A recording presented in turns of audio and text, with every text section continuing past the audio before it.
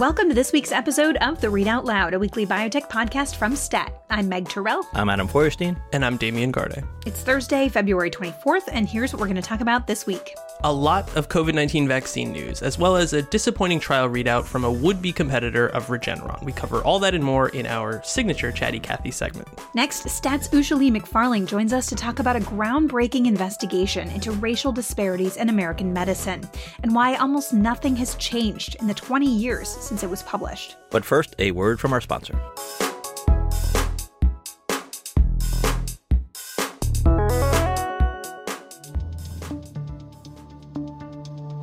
Hi, I'm Angus McCauley, Chief Operating Officer at STAT.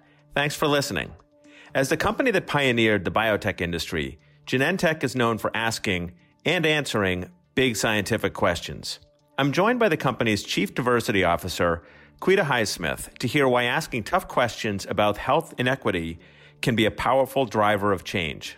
Thanks, Angus. As marginalized communities continue to be hit hardest by the pandemic, the need to tackle systemic inequity has never been more urgent.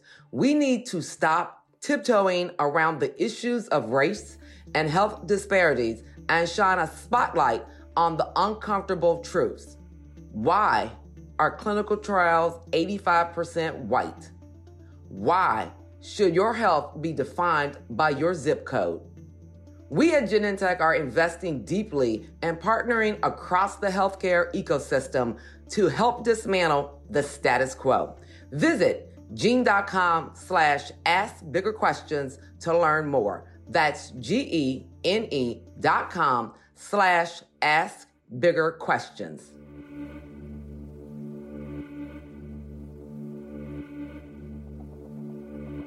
Well, I thought it would be appropriate to begin our Chatty Cathy segment this week with some very big news for the two of you guys, as well as colleague Matt Herper. Brrr, that's my drum roll. This week it was announced that you guys won the George Polk Award for medical reporting for your reporting on, of course, nothing other than Biogen and its Alzheimer's drug Aduhelm.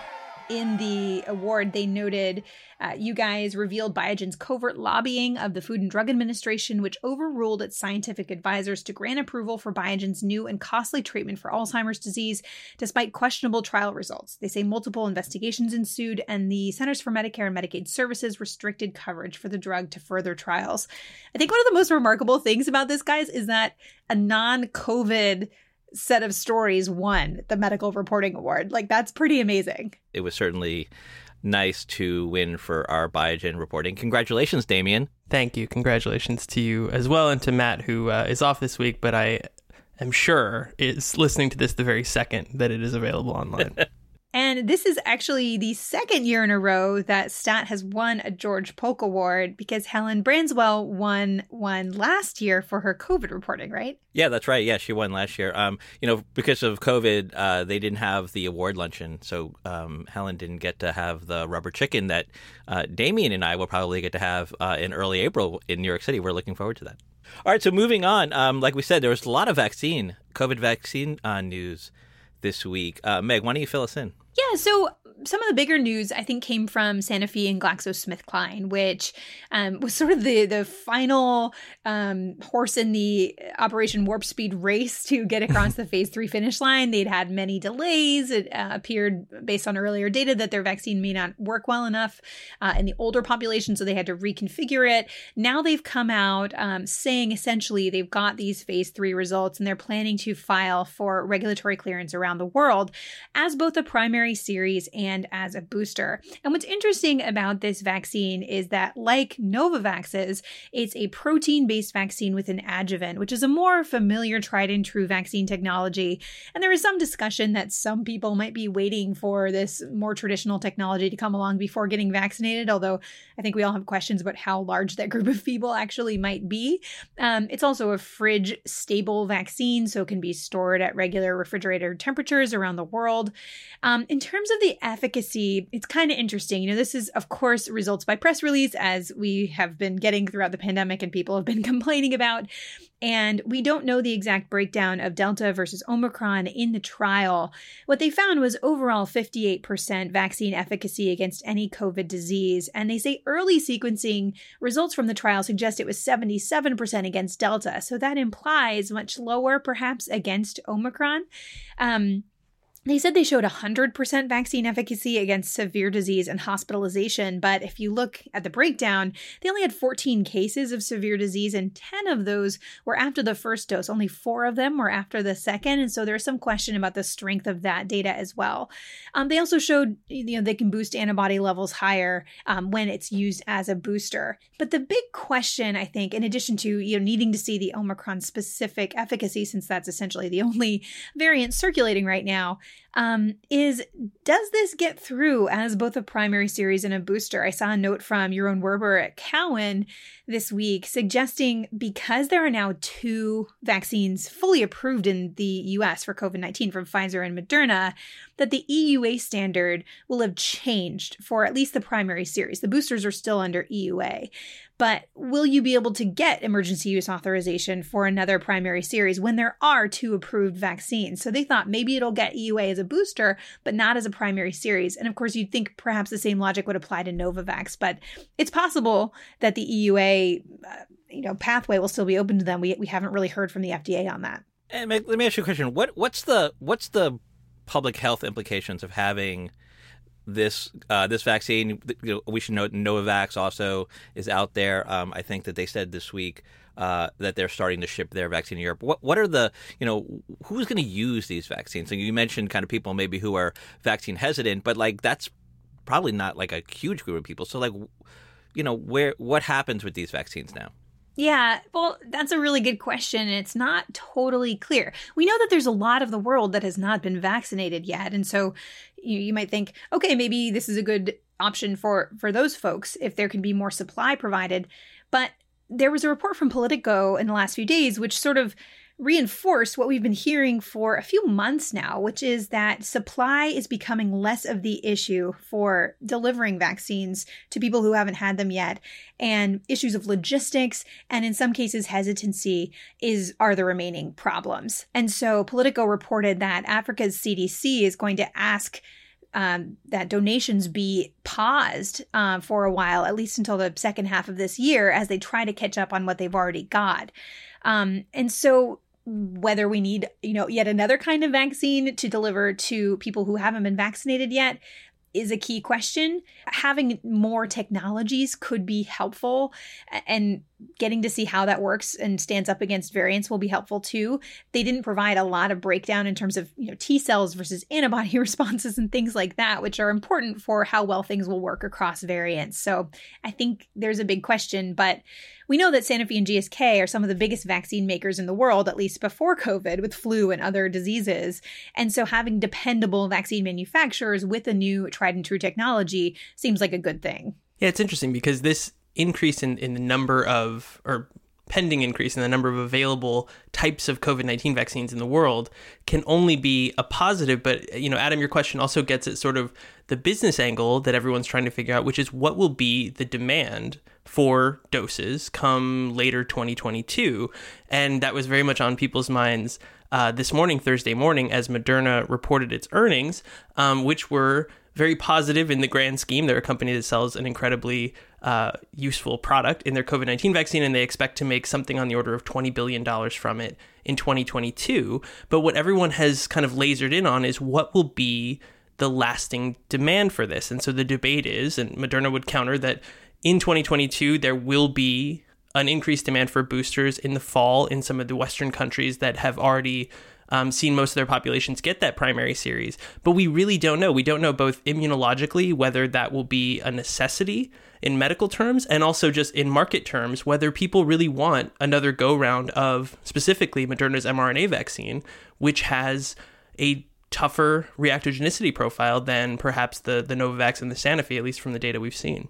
Yeah, I thought it was interesting this morning that Moderna on its conference call seemed to be, they seem to be pushing this idea that another booster would be required, later in the fall. They showed some data from their own vaccines, but I think that also kind of I don't want to say contradicts, but I know that there are data that there are studies that showing that perhaps that people won't need a booster, another dose of vaccine for quite some time. I know there was a story in the New York Times this week citing a study which showed just that. So there seems to be conflicting scientific evidence right now about whether or not we're going to all need to get another jab.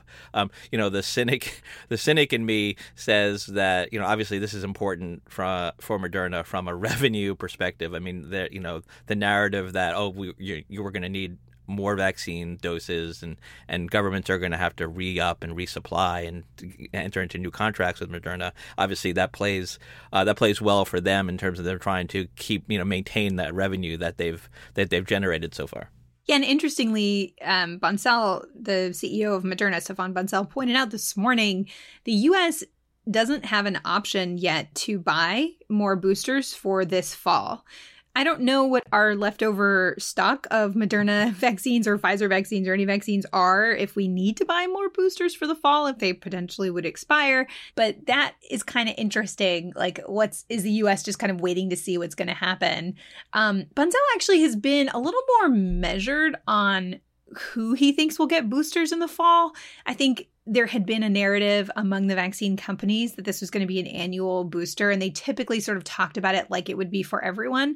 But this morning and in other recent interviews, Bancel essentially said it would probably be for more vulnerable people, either because of health issues or age. He suggested 50 being the age above which you would get a COVID, an annual COVID booster. And he also said it can be just for people who don't want to get sick. He kind of compared it to how he gets a flu vaccine every year, even though he's not really afraid of dying or going to the hospital from flu. He just doesn't want to get sick. So that was kind of an interesting way of looking at it.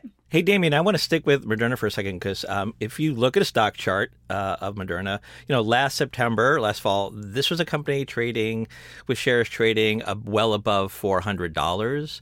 Today, the stock trades around $145, which suggests that investors are a little bit uncertain about the company's future, maybe beyond COVID vaccines. Was there any other things that they noted on the call or in their earnings today? Well, Moderna is very focused on beyond COVID-19. They have more than 30 other mRNA medicines and vaccines in development, and they have been voluble, I would say, in the past few weeks with press releases and media appearances pointing toward those things and the vast potential that they have according to Moderna. But that hasn't really changed the narrative, at least in terms of the stock price. And it's Moderna has been an interesting sort of business case for the better part of 2 years because, as you mentioned, when they were trading at around $400, I think most reasonable parties concluded that their valuation had departed from reality. I think it was Michael Yee from Jefferies who declared them the Tesla of biotech. Not that they made cars, but rather that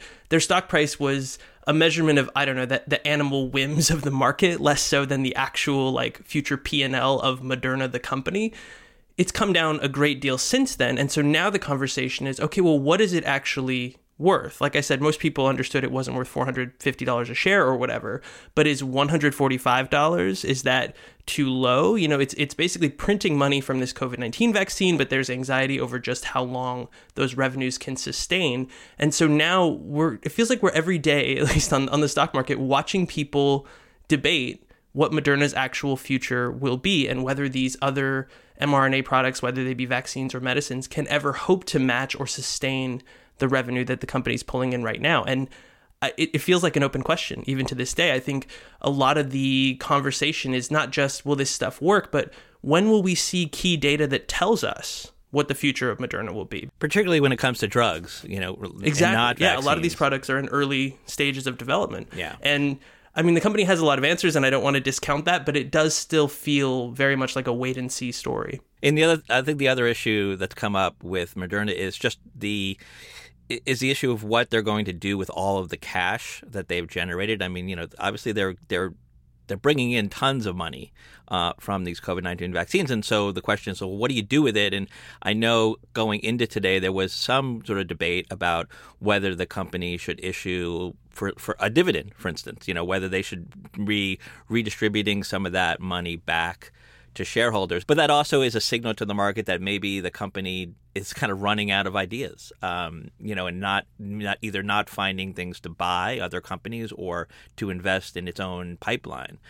So these are just kind of all kinds of big questions, I think, that are sort of sitting over Moderna's head that time will tell to sort of see what the future of the company looks like. So outside of the COVID vaccine and COVID company arena, there was some big and disappointing news for a company called Kodiak. Adam, do you want to walk us through it? Yeah, Kodiak, and that's Kodiak with a K. There's actually two biotech companies. There's a Kodiak with a C and a Kodiak with a K. This is the Kodiak with a K. And they were developing essentially like a long-acting version of Regeneron's blockbuster treatment for a particular eye disease called Eylea. It's kind of an antibody, and it has this sort of chemical properties that sort of were supposed to make it last longer. These are drugs that have to be administered via injection into the eye, directly into the eye. So as you can imagine, the fewer injections that you have to do every year, but nicer for patients. Kodiak had launched this large phase 3 study trying to show that fewer injections of their drug were, essentially equivalent or even possibly superior to Regeneron's blockbuster drug Eylea. And as you mentioned, Meg, the study did not work. Right. So the goal was to demonstrate non-inferiority, and it turned out they demonstrated pretty dramatic inferiority. There's a chart with the data that, looking at it as an unbiased observer, you would choose Eylea, having seen the effects of the two medicines against one another. And it's just a reminder of, before President Trump made Regeneron nationally famous for its COVID-19 antibody, this is a company that has made billions and billions of dollars from this medicine, Eylea. I think it was approved in 2011. There was anxiety in the past as to, various competitors that might emerge for it. Can Regeneron defend it? It turns out the answer is yes. We've seen, a new treatment from Novartis that was FDA approved that didn't really dent demand for Regeneron's treatment. A recent one from Roche was approved, and at least so far, Eylea is holding firm. It made more than $9 billion last year. This is, I think it was Brian Scorney who quoted the now almost 20-year-old HBO television series The Wire by saying, if you come at the king, you had best not miss. And in this case, Eylea survives. I guess we should wrap up our extremely chatty Cathy segment that has gone on much longer than our producer Teresa wanted it to, by talking about an exciting development for Stat this week, the premiere of Augmented on PBS's Nova that premiered on Wednesday at 9:00. Guys, tell us about what this is. So Augmented is Stat's long in production first feature-length documentary movie. Our former producer of this podcast, Matthew Orr, is its director, and a lot of people at Stat contributed to it. And it chronicles an MIT engineer and scientist named Hugh Herr and his quest to revolutionize prosthetics that people are given after amputations. And I won't step all over the plot or the science in it, but I strongly recommend you watch it. But it is exactly what I personally look for in a science documentary, which is something that holds my attention, doesn't make me feel stupid, and has wonderful visuals. So it ticked all of those boxes. It premiered on Nova this week, and it's available on the PBS website or the Nova sub website, or basically if you Google PBS Nova and the word Augmented, you should be able to find it. And likewise, you can check your local listings as it is running most nights, I think. Yeah, the Bionic Man is real. That's kind of my quick summation of Augmented. It's a fantastic film, and like you said, Damien, Matthew Orr, who ran multimedia for Stat for a long time, and this was his like soul project. I mean, he put his heart and soul into this film, and it's pretty amazing. I mean, there was delays because of COVID and all that stuff, so it's just really cool to finally see the premiere and see it out there in the world for everyone to watch it. And I highly recommend you guys trying to catch it on the stream, PBS Nova. It's fantastic. So, Garde and Feuerstein's science movie reviewing, 2 thumbs up. Absolutely.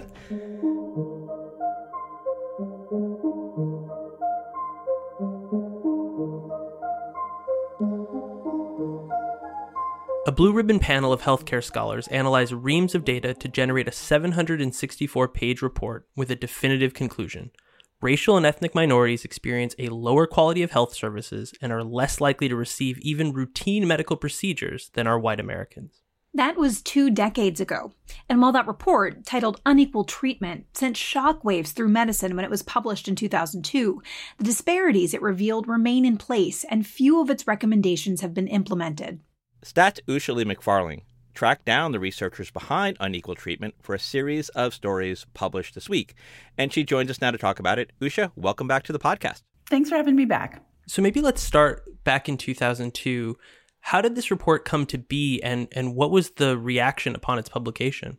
Well, the seeds of this actually go back to 1985, and that's when Health and Human Services published a major report that showed that people that were in many racial and ethnic groups in America had much higher burdens of disease and much lower life expectancies than white Americans.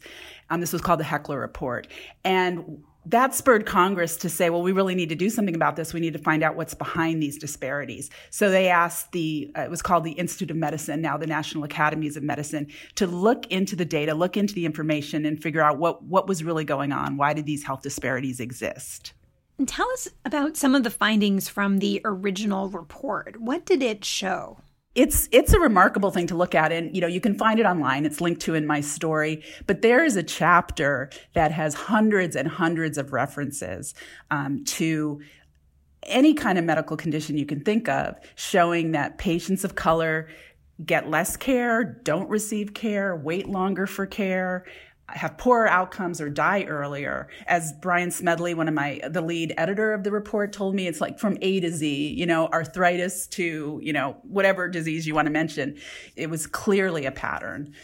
They also found, for the first time, they said, racism and bias plays into this. They accumulated all this evidence showing that physicians, nurses, healthcare workers, despite the nobility of the profession, despite saying we treat everyone equally, that their biases were contributing to poorer care. And that's something many healthcare systems are addressing now. So now, we still see poorer outcomes and higher death rates for nearly every medical condition the report examined. And as one of the lead editors put it to you, quote, "We are still largely seeing what some would call medical apartheid." From the people you spoke with, what stood in the way of progress in the last 2 decades? It was clear in the pandemic when we saw such higher burden of disease and higher death rates among people of color that health inequities are widespread throughout our healthcare system. And for the people that wrote this report, and for many people of color who have experienced it, this should have come as no surprise at all, because this report laid everything out very clearly, what the reasons were. And they had just mountains of evidence. The report is nearly 800 pages long. And I think what people would say is that as a nation, we're still very uncomfortable talking about race. And we can't really talk about racism and getting rid of racism and medical racism unless we talk about race up front. A lot of people would say there's still a denial that this is a problem, even among doctors and nurses who just don't see that they might be treating patients differently. And almost every study that's looked at this shows that people do have implicit bias. They may not realize it. They may not be an outwardly racist person. They may think they treat all their patients equally, but there's just a lot of evidence that they don't. And I think it really comes down to both a lack of will to make these changes and a lack of data, which we can talk about. One researcher you spoke to pointed to the fractured nature of the American healthcare system, which is administered by the federal government, a bunch of national agencies, and then you got 50 states that often have opposing approaches to medicine. Is there a way to cut through all of that complexity? We saw that in the pandemic response, how fractured everything is and uncoordinated. A lot of the experts just feel that this data, outcomes and accountability maybe should happen on a federal level.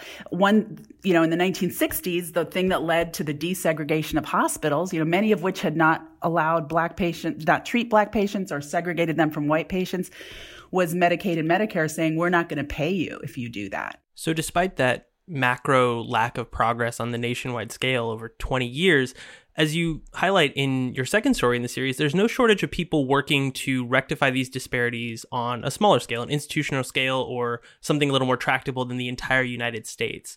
So I was wondering, could you tell us about Dr. Quinn Capers and what he did at the Ohio State University College of Medicine? Dr. Capers is a cardiologist. He's Black, and he's now at Southwestern Medical Center in Dallas, but he was at Ohio State for many years and became the associate dean of admissions. And he looked at his medical school and said, about 13% of our students are from traditionally underrepresented backgrounds, Black, Hispanic, Native American. And that was about the national average. And he thought, well, we can do much better.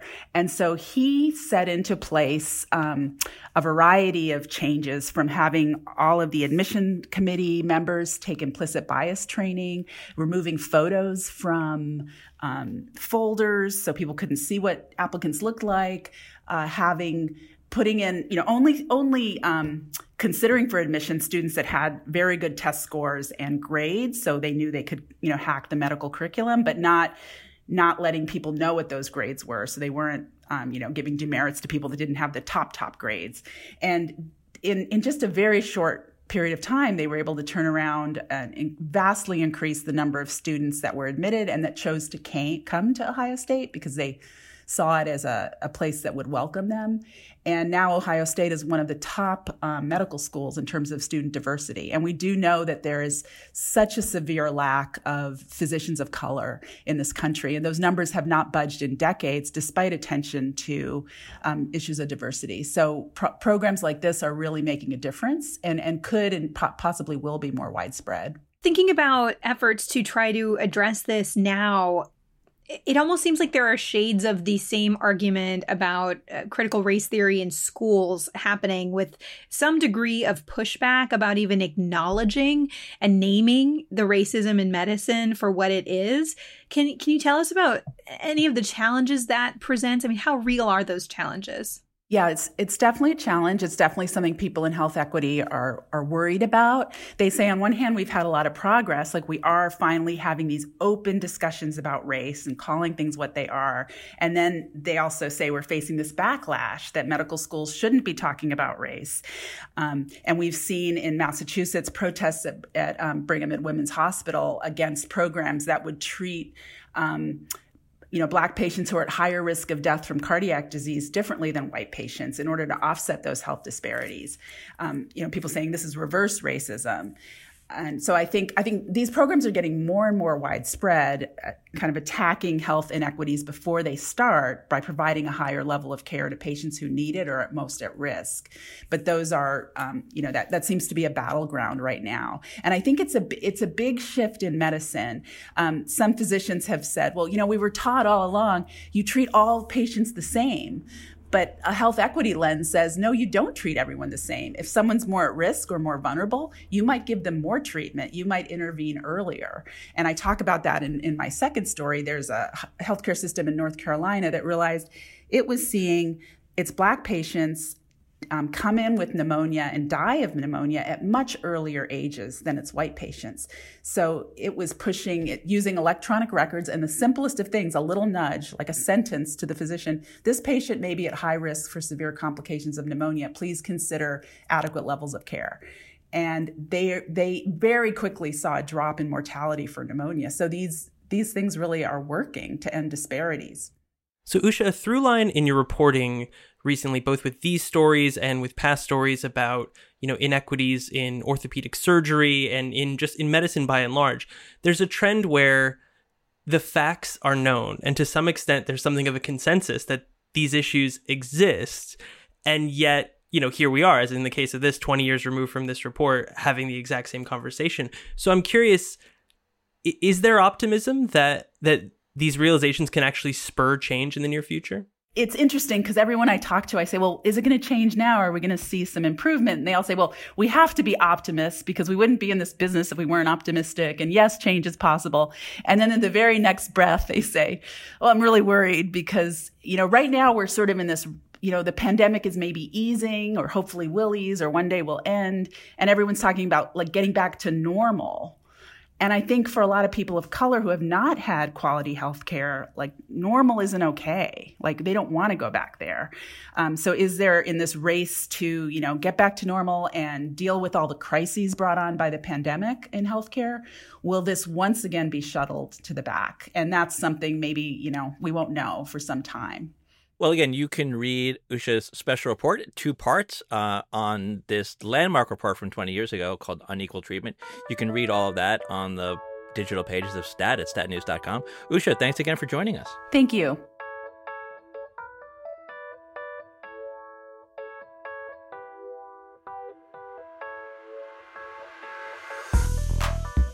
That does it for another episode of The Read Out Loud. Thank you to Teresa Gaffney for producing this week's episode. Our senior producers are Hyacinth Empanato and Alyssa Ambrose. Our executive producer is Rick Burke. And our theme music is by Brian Joel. And we'd love to hear from you. Tell us what you like about this week's episode, what you didn't like, and how many thumbs up you give Augmented. You can do all of that by sending us an email at readoutloud@statnews.com. And if you like what we do, leave a review or a rating on Apple Podcasts or whichever platform you use to get your podcasts. See you next week.